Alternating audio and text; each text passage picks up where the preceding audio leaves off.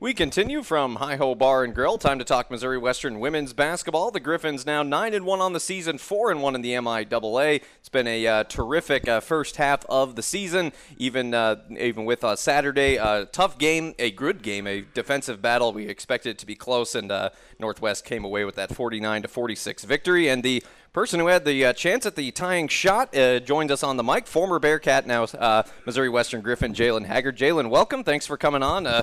First thing, I thought you got a pretty good shot off given the circumstances. Did you think it was going in? I did. I'm surprised I was even open to begin with. I thought they would guard me pretty tight, but I saw the rim and let it go and was hoping it would bounce our way, and unfortunately it just didn't.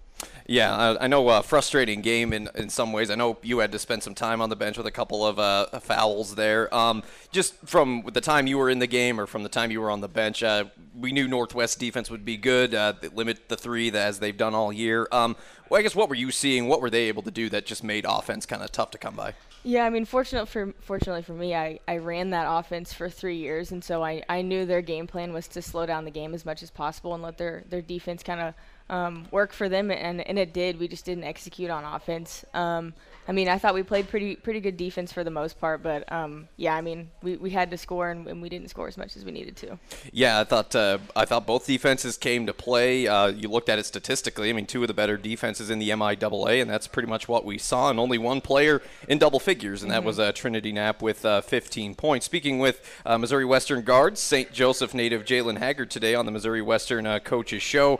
Another thing I think Coach Tom Smith and I talked about is this team's just not used to playing from behind, and you were able to grab a lead briefly there in the second half, and they had a three to take it right back, and they pretty much never trailed in the fourth quarter. Just the fact that playing from behind for the first time, did that create difficulties, and was that also maybe a good experience for this team just to know that feeling of having to come from behind? Yeah, I think it's tough. We kind of got a taste of that with UCM playing a close game, but honestly, I think it's better to have that feeling now early on so we can avoid it as much as possible later down in the season. But, that one hurts, but I think one thing that we took away from that game is we played one of our worst games of basketball, and we were still within it, by 3 the whole game. Right. So I think that's a positive takeaway just from that game. But, good basketball moving forward. Certainly. Well, you kind of had a bit of a media blitz this past week, given you're going back to your former school. It's interesting. You transferred back to Western was a homecoming, but yet you going back to Northwest felt like another homecoming of sorts.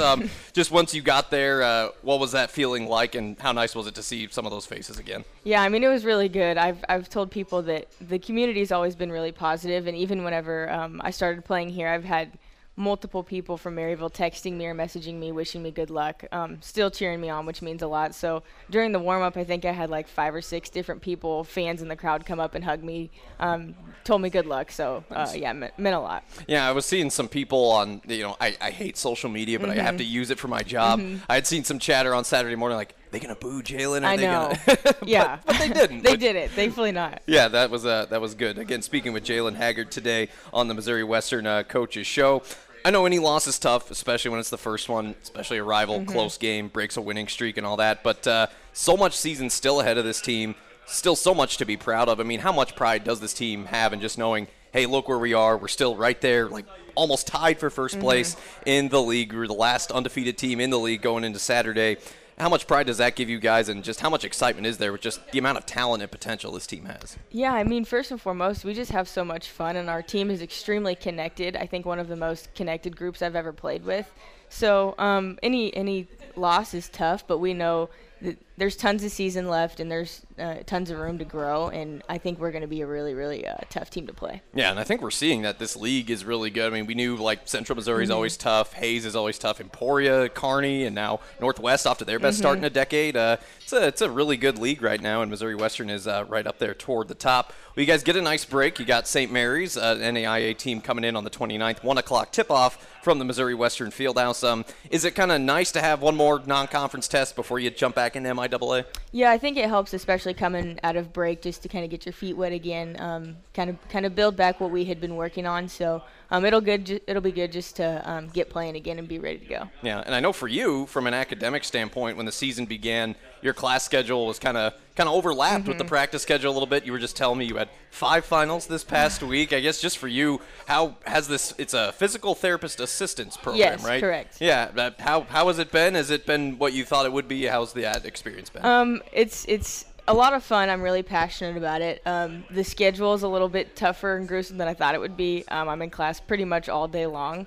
So it'll be nice to have this break and then get a little chunk of time where I can just play basketball and focus on playing and getting better and not have to worry about being in class. Now, you guys, you obviously you live here. You don't have to travel or anything. Are you going to get in the gym a lot these next few days? Yeah, absolutely. I'm just one of those people that I feel like if you take more than a couple days off, you kind of start to lose your groove there. So if I can get into our gym, Central's gym, wherever I can go, I'm hoping to get some shots up, yeah. Certainly. Well, what's Santa bringing the Haggard household this year? Oh, man. Well, we've got 3 littles in the house. I have 2 nieces now and a nephew, so probably mainly for them, but I'm a shoes kind of gal, so hopefully some new sneakers. Are you Nike, Adidas? Either way, but I'm into the Air Forces right now, so. Oh, cool, awesome. Yeah, that's well. I hope you get what you wish for there. As again, that's St. Joseph Central alum, St. Joe native, and now Missouri Western Griffin Jalen Haggard leading this team with 20 made 3-pointers so far on the year. Certainly had a cool experience going back to her former school in Northwest. Not the end result that we were hoping for, but still a really good game and still such a good start to this season. Missouri Western winning 9 of their first 10. Again, it's St. Mary's, University of St. Mary's from Leavenworth. They'll be in here the 29th, 1 o'clock, 12:30 pregame on KFEQ, and then MIAA play resumes New Year's Day against Pitt State. That'll be a 5 o'clock start to open up 2022. Jalen, thanks for coming on. This is my first time seeing you not shooting a basketball, yeah. so this was good to talk with you today. Yes, absolutely. Thanks for having me. And have a Merry Christmas. You as well.